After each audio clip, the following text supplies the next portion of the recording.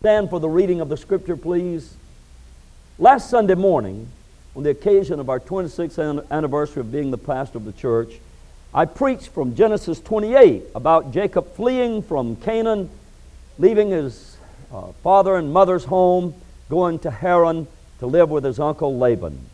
The encounter he had with God at Bethel in Genesis 28.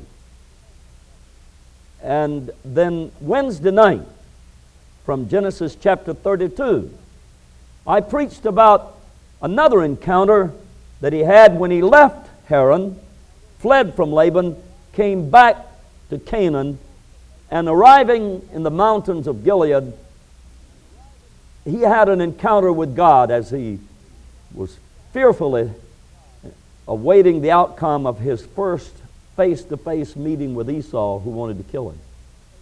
And God met him. The Bible says in Genesis 28, in Genesis 32 and verse 24, Jacob was left alone. That's what I preached about Wednesday night.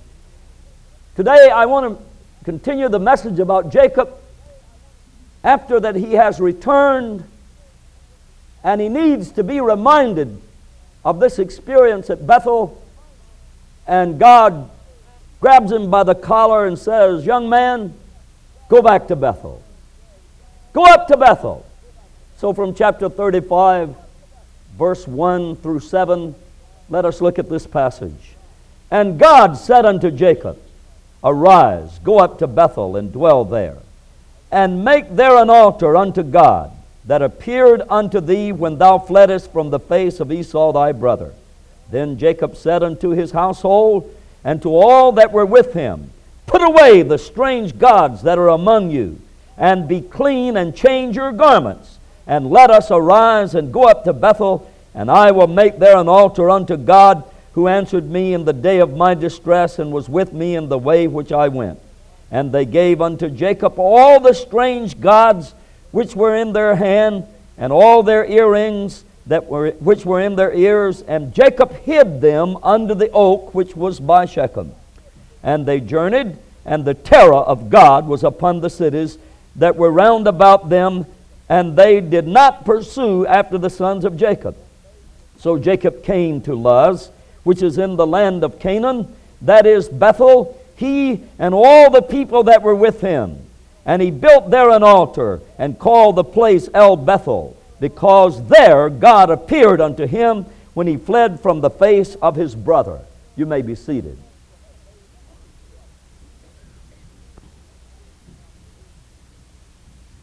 When I was about the age of 10, my brothers and the boys in the neighborhood were playing in the hayloft of the barn. We did not live on a farm, but we had a barn, and there was a hayloft. I have a younger brother who's 4 years younger than me. At the time, he was about 6. Why he would be climbing in the loft of a barn, I do not know. Why, I cannot imagine Justin being up there. He's 6. But anyway, he fell. He fell to the wooden floor, and he was unconscious. We carried him into the house, and there were no telephones where we lived. And I don't even know how we got word to my dad, who was working 2 or 3 miles away. But eventually, they came in a taxi cab and took my little brother away to the nearest hospital. We lived in Evergreen, Alabama. There was no hospital there. They carried him to, I believe, I can't remember the name of the place, but it was about 10, 15 miles away. Anyway, another taxi came and took us to my grandmother's, and we awaited word about the condition of our younger brother. I remember the Pentecostal church had started in my grandmother's living room. And as we paced back and forth on the porch and in the yard, we'd already learned how to pray. And we were praying. We waited many hours before we got word. But I remember making God some promises. If God would spare Charles and let him live, that I would live for him. I had never been saved at that time. I'd watched other people pray, but I'd never tried it before. So that was my first experience that I remember really praying out of my own heart without repeating a prayer somebody else taught me. And I promised God some things that day. And when my brother came home, the weeks that followed, we had to teach him to walk again. And he, overcame the difficulties and is today living a normal life. But I remembered that along with another experience later when I almost drowned, even after I was in the ministry. I remember another occasion almost drowning when we were in Panama City. I was a senior in high school, and some of us boys decided we'd go to the Gulf. We went to the beach and rented a little raft on Sunday afternoon. My last excursion of this nature on Sunday, on the Lord's Day. I won't tell the whole story, but I almost drowned that day. Had not been for a man and his friend who were out there drinking that decided it would be a nice thing to do to save us, and he did save us. Had to pump the water out of my cousin who almost really drowned. I made another vow to God that day. And things down through the years have made me remember those promises I made God. Jacob, as we heard last Sunday in chapter 28, fled from Palestine, from Canaan, went to Haran, to his uncle Laban's home. On the way there, as he was spending his first night away from home, his brother Esau wanting to kill him, he pillowed his head on a rock, but God gave him a dream. He saw that ladder, angels ascending and descending, and there he made a vow to God. He met God at Bethel. God appeared to him. Angels came, and he vowed a vow. In chapter 29, he arrived in Haran and worked for his uncle Laban. He said, "I'd like to take your daughter Rachel as my wife." She was the younger daughter and very beautiful. He said, "Okay, you work for me 7 years. You can have Rachel for a wife." So the Bible says he worked the 7 years. He loved her so much it seemed like a few days. But at the time of his honeymoon, when she removed her veil, he found out it was not Rachel, it was Leah, the older sister, a more homely, not nearly as beautiful person. And he said, "What have you done? You've deceived me." The deceiver is being deceived. He deceived his blind and aged father. He stole his brother's birthright. Now then, he's on the receiving end of the difficulties. And Laban said, "Well, there's no problem." Said, "In our country there's a custom. You never have the younger daughter marry until the older daughter, her older sister, is married. You work for me another 7 years for Leah and you can have them both." Didn't seem like a bad deal, so we agreed to that. Now, I believe he fulfilled Leah's days, then received Rachel as his wife. Studying the book of Genesis, you conclude that they both became his wife early. And he had children by them. He only stayed up there 20 years before he went back home. And so he had to have them both before he worked that 14 years to have all those children. And so he worked the 14 years. During the time that he worked for Laban, Laban changed his wages 10 times.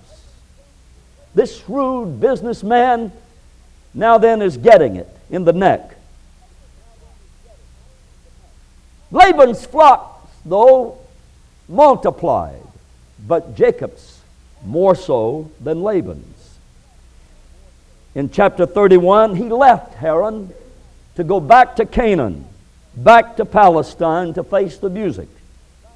Laban pursued him, but God intervened and said, "Don't lay a finger on him. He's mine. Don't dare touch him." He'd been there 20 years and they made peace. In chapter 32, he arrived in the mountains of Gilead. He knew that he had to face Esau. Chapter 32 and verse 24, it says, Jacob was left alone. As I preached Wednesday night, there comes a time that you have to face the situation where mama and daddy, Brother Wiggins, Sunday school teacher, a deacon, none of these ministers on staff can do exactly what has to be done. You have got to meet God. However, Jacob was still leaning on his carnal ways. He said, "I feel like I know what to do. I'll send a peace offering." So he sent 200 she-goats, 20 he-goats, 200 ewes, 20 rams, 30 milk camels and colts, 40 cows, 10 bulls, 20 she-asses, and 10 foals. An offering, a peace offering of multiplied thousands of dollars in value, trying to impress Esau. Well, Esau said, "My brother, I have enough." The attitude the Arabs have towards the Jews today. We've got our oil, we have our wealth, our subterranean streams of oil. What do you have but our land that we want back?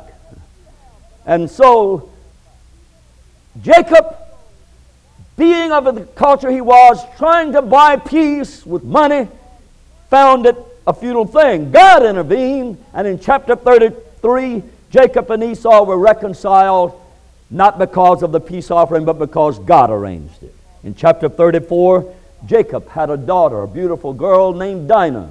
She was violated and disgraced by a Canaanite named Shechem.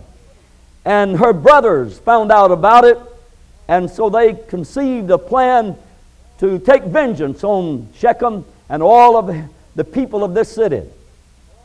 They talked them into becoming circumcised in order to intermarry with them. And then on the third day, they went in and slew every male among them.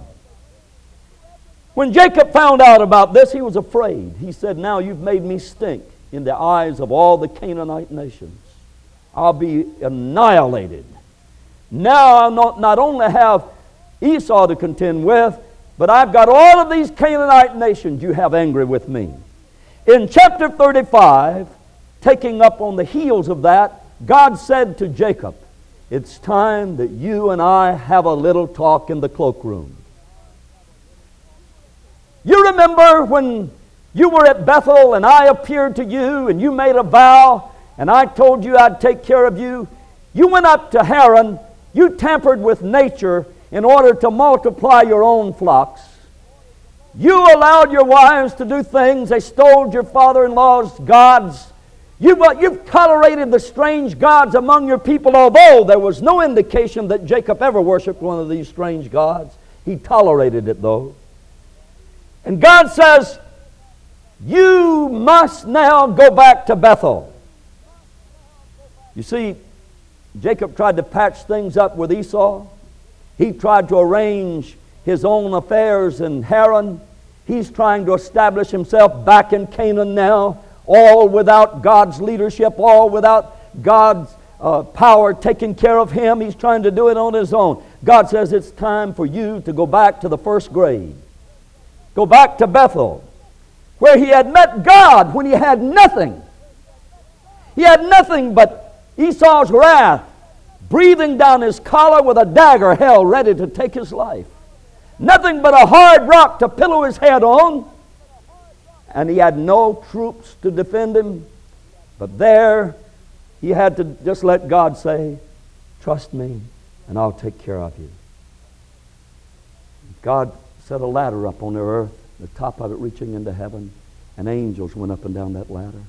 And God stood above that ladder, and he says, "You follow me, and I'll be with you." And there that day, he made a vow to God. But he had met God at Bethel. He called it Bethel, which meant the house of God, the gate to heaven. There of a supernatural visitation, angels, God visible as he had this encounter with the Lord. And here's the vow he made in chapter 28. "If God will be with me and keep me and give me bread and raiment on my back, so that I come again to my father's house in peace, the Lord shall be my God. This stone shall be God's house, and I will give the tenth to thee." I have no doubt that what an evangel church family, there are people who have made similar vows to God. In this room today, we can recall instances when we were facing a crisis and the Lord appeared to us in our distress, as he did to Jacob in his distress, and we made a vow, but we have long since forgotten our vow. We got the job that we were pleading for. We got the house that we wanted so desperately. God was merciful to heal our little sick baby. when the fever was so high and we didn't even know if there would be brain damage. We didn't know if there was some kind of disease that was going to seriously afflict our child for the rest of its life. Parents, those moments when we were so afraid that our young people were going the wrong direction, and we vowed to God if He would help steer them through those treacherous currents of life, that we'd dedicate our family to God, we'd work for the Lord.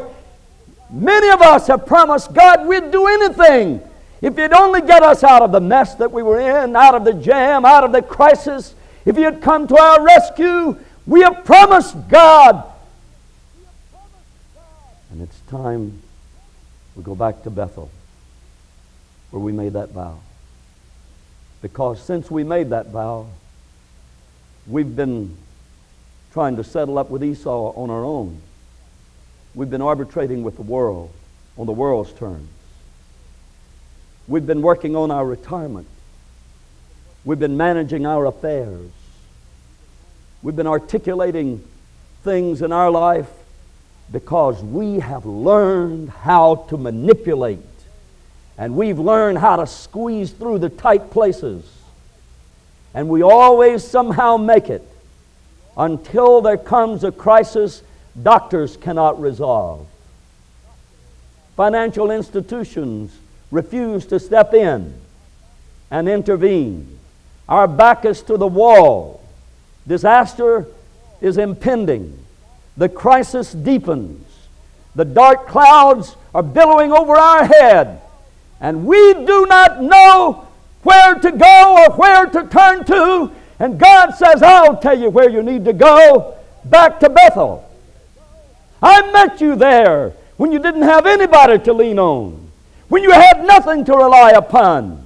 And I proved myself to you. Now go back there where God appeared to you, where the angels were manifest, where the ladder was set up, where God stood above everything that was in your life, and where you made a vow and a promise to God. You may have forgotten your vows, but God has not forgotten. In verse 1 of my text, God said to Jacob, arise and go up to Bethel, and dwell there, and make there an altar unto God that appeared unto thee when thou fleddest from the face of Esau thy brother. When you were in a jam, when you were in a mess, just like modern day Christians today, we promised God many things that we have not kept. We made vows on the day of our wedding that there's little attempt today to see them through till death do us part. You think, well, oh my, we're living in the 20th century. I know that. And Jacob had that 20th century concept and philosophy until it didn't work one day. And all of these modern philosophies that let you squeeze through the cracks and make excuses and find reasons why you can violate God's commandments, one of these days there will be nowhere to turn. There will be no answer and no resolution to your problem until you get back on your knees at the old-fashioned altar where you met God and God rained down on you the glory and the power, and the Shekinah brought an answer and brought faith to your life. And mind you, it will come. It can come when the economy crashes. October hasn't always been a good month, and there's still a few days left. God's people better not leave everything in the hands of the Democrats and the Republicans. And Mr. Bush one day will realize that there has to be more than politics involved in solving this nation's problems. More than votes. There's going to come a time that people are going to have to call on God. What if tomorrow we looked at the headlines and it was more than the Cincinnati Reds? What if you found another headline that says, no withdrawals today from your bank? The budget deficit, the energy crisis, the Middle East situation, our economy is in such a state that our government has proclaimed a moratorium on all withdrawals. No checks will be honored. No savings accounts can be touched. No retirement accounts will be used until further notice. And then our government tries to solve the problems by issuing a new form of currency and distributing the wealth so that there will be an equalization, and lowering the deficit, just wiping out the deficit and saying we're going to start over again. There would be more suicides this week. There would be some people, though, instead of taking the back door out of life, would remember, I remember the time, I remember the place that I made a vow to God, and God promised me that He'd take care of me. I've forgotten my vow, and in this economic crisis, I'm going back to Bethel. I'm going to find a solution to my problems. I don't know what's going to happen to this old sin-sick, benighted world that's headed pell-mell down this road of disaster, but I'm going to get a hold of the prayer bells of heaven, and I'm going to ring until there's an answer, until there's a peace in my heart that the future will be taken care of. It may not be an economic crash. It may not be a depression. But friends, it can come in the form of some kind of physical crisis. It can come in other types of crisis, dealing with our family, dealing with our children, dealing with other business matters. But there will come a time that we need to visit Bethel again. Verse 9 tells us, God appeared unto Jacob again, and He blessed him. And I believe He'll do that for us today. God will appear to us again. Out of all the experiences Jacob had had over these many years, he had prospered, he had blessed, he had more flocks, he had wealth, untold, he had children and wives. You know, what more could he ask for? Except right now, he knew that that didn't mean anything. He knew that without God's help, it could all be taken from him. And you may feel that you've got it made, that you've finally arrived in life where you don't really need to visit the prayer altar again. You don't need to seek God. You don't need to have faith in God. But it can be wiped away in just a second. But God visited him again, and He blessed him, and He changed his name from Jacob to Israel. Jacob means supplanter, deceiver. It means the successful businessman that he was, who knew how to sharpen his pencil, who knew how to make the right investments. And Israel meant a prince with God, one that has power with God and prevails. And friends, it means more to be able to be in touch with the maker of this world than it does to be in possession of this world's goods. God revealed Himself to Jacob in verse 11, and He said, I am God Almighty.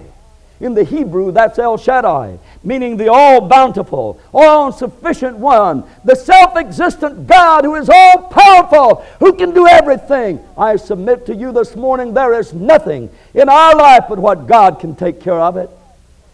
God is bigger than all your problems. The Sherritts sang that when they visited our church. It's about time we have them back. If they're not old men by now and lost their voice. But I like that song, God is bigger than our problems. And Brother Lackey preached that sermon here.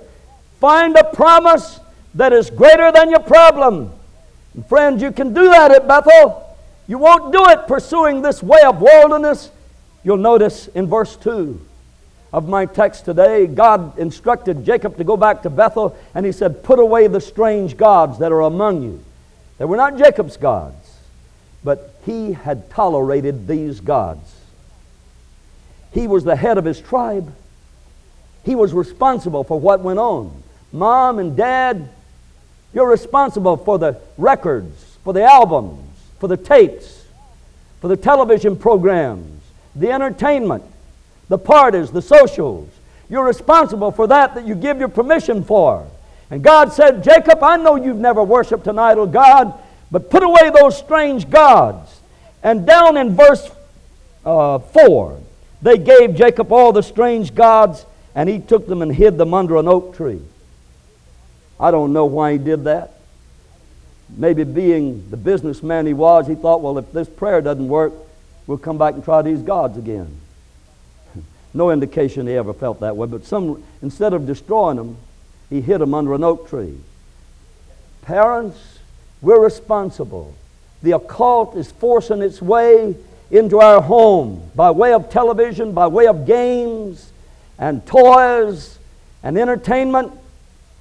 We posted on our bulletin boards an article about the Teenage Mutant Ninja Turtles. I can't even get all that out. And its connection with the occult. And some parents had their children destroy them. My grandchildren took their things that had the Ninja Turtles on them and built a bonfire and burned them. And I admired that. And yesterday was Sean's birthday, and he got a birthday gift that had a Ninja Turtle on it. His face got that long because he knew where that one was headed.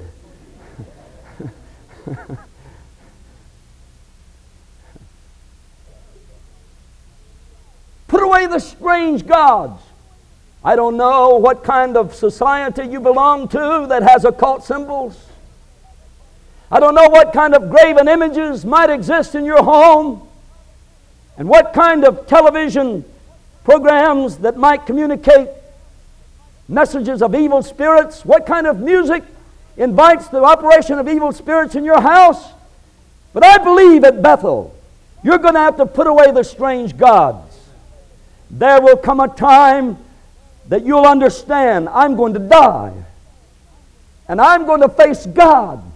And all of these things that I've been a part of that were questionable, and these things that I have allowed that had strange messages, communicating evil influence into my life and upon my family, I wish I had done away with them a long time ago, but I want to do it before I leave this world.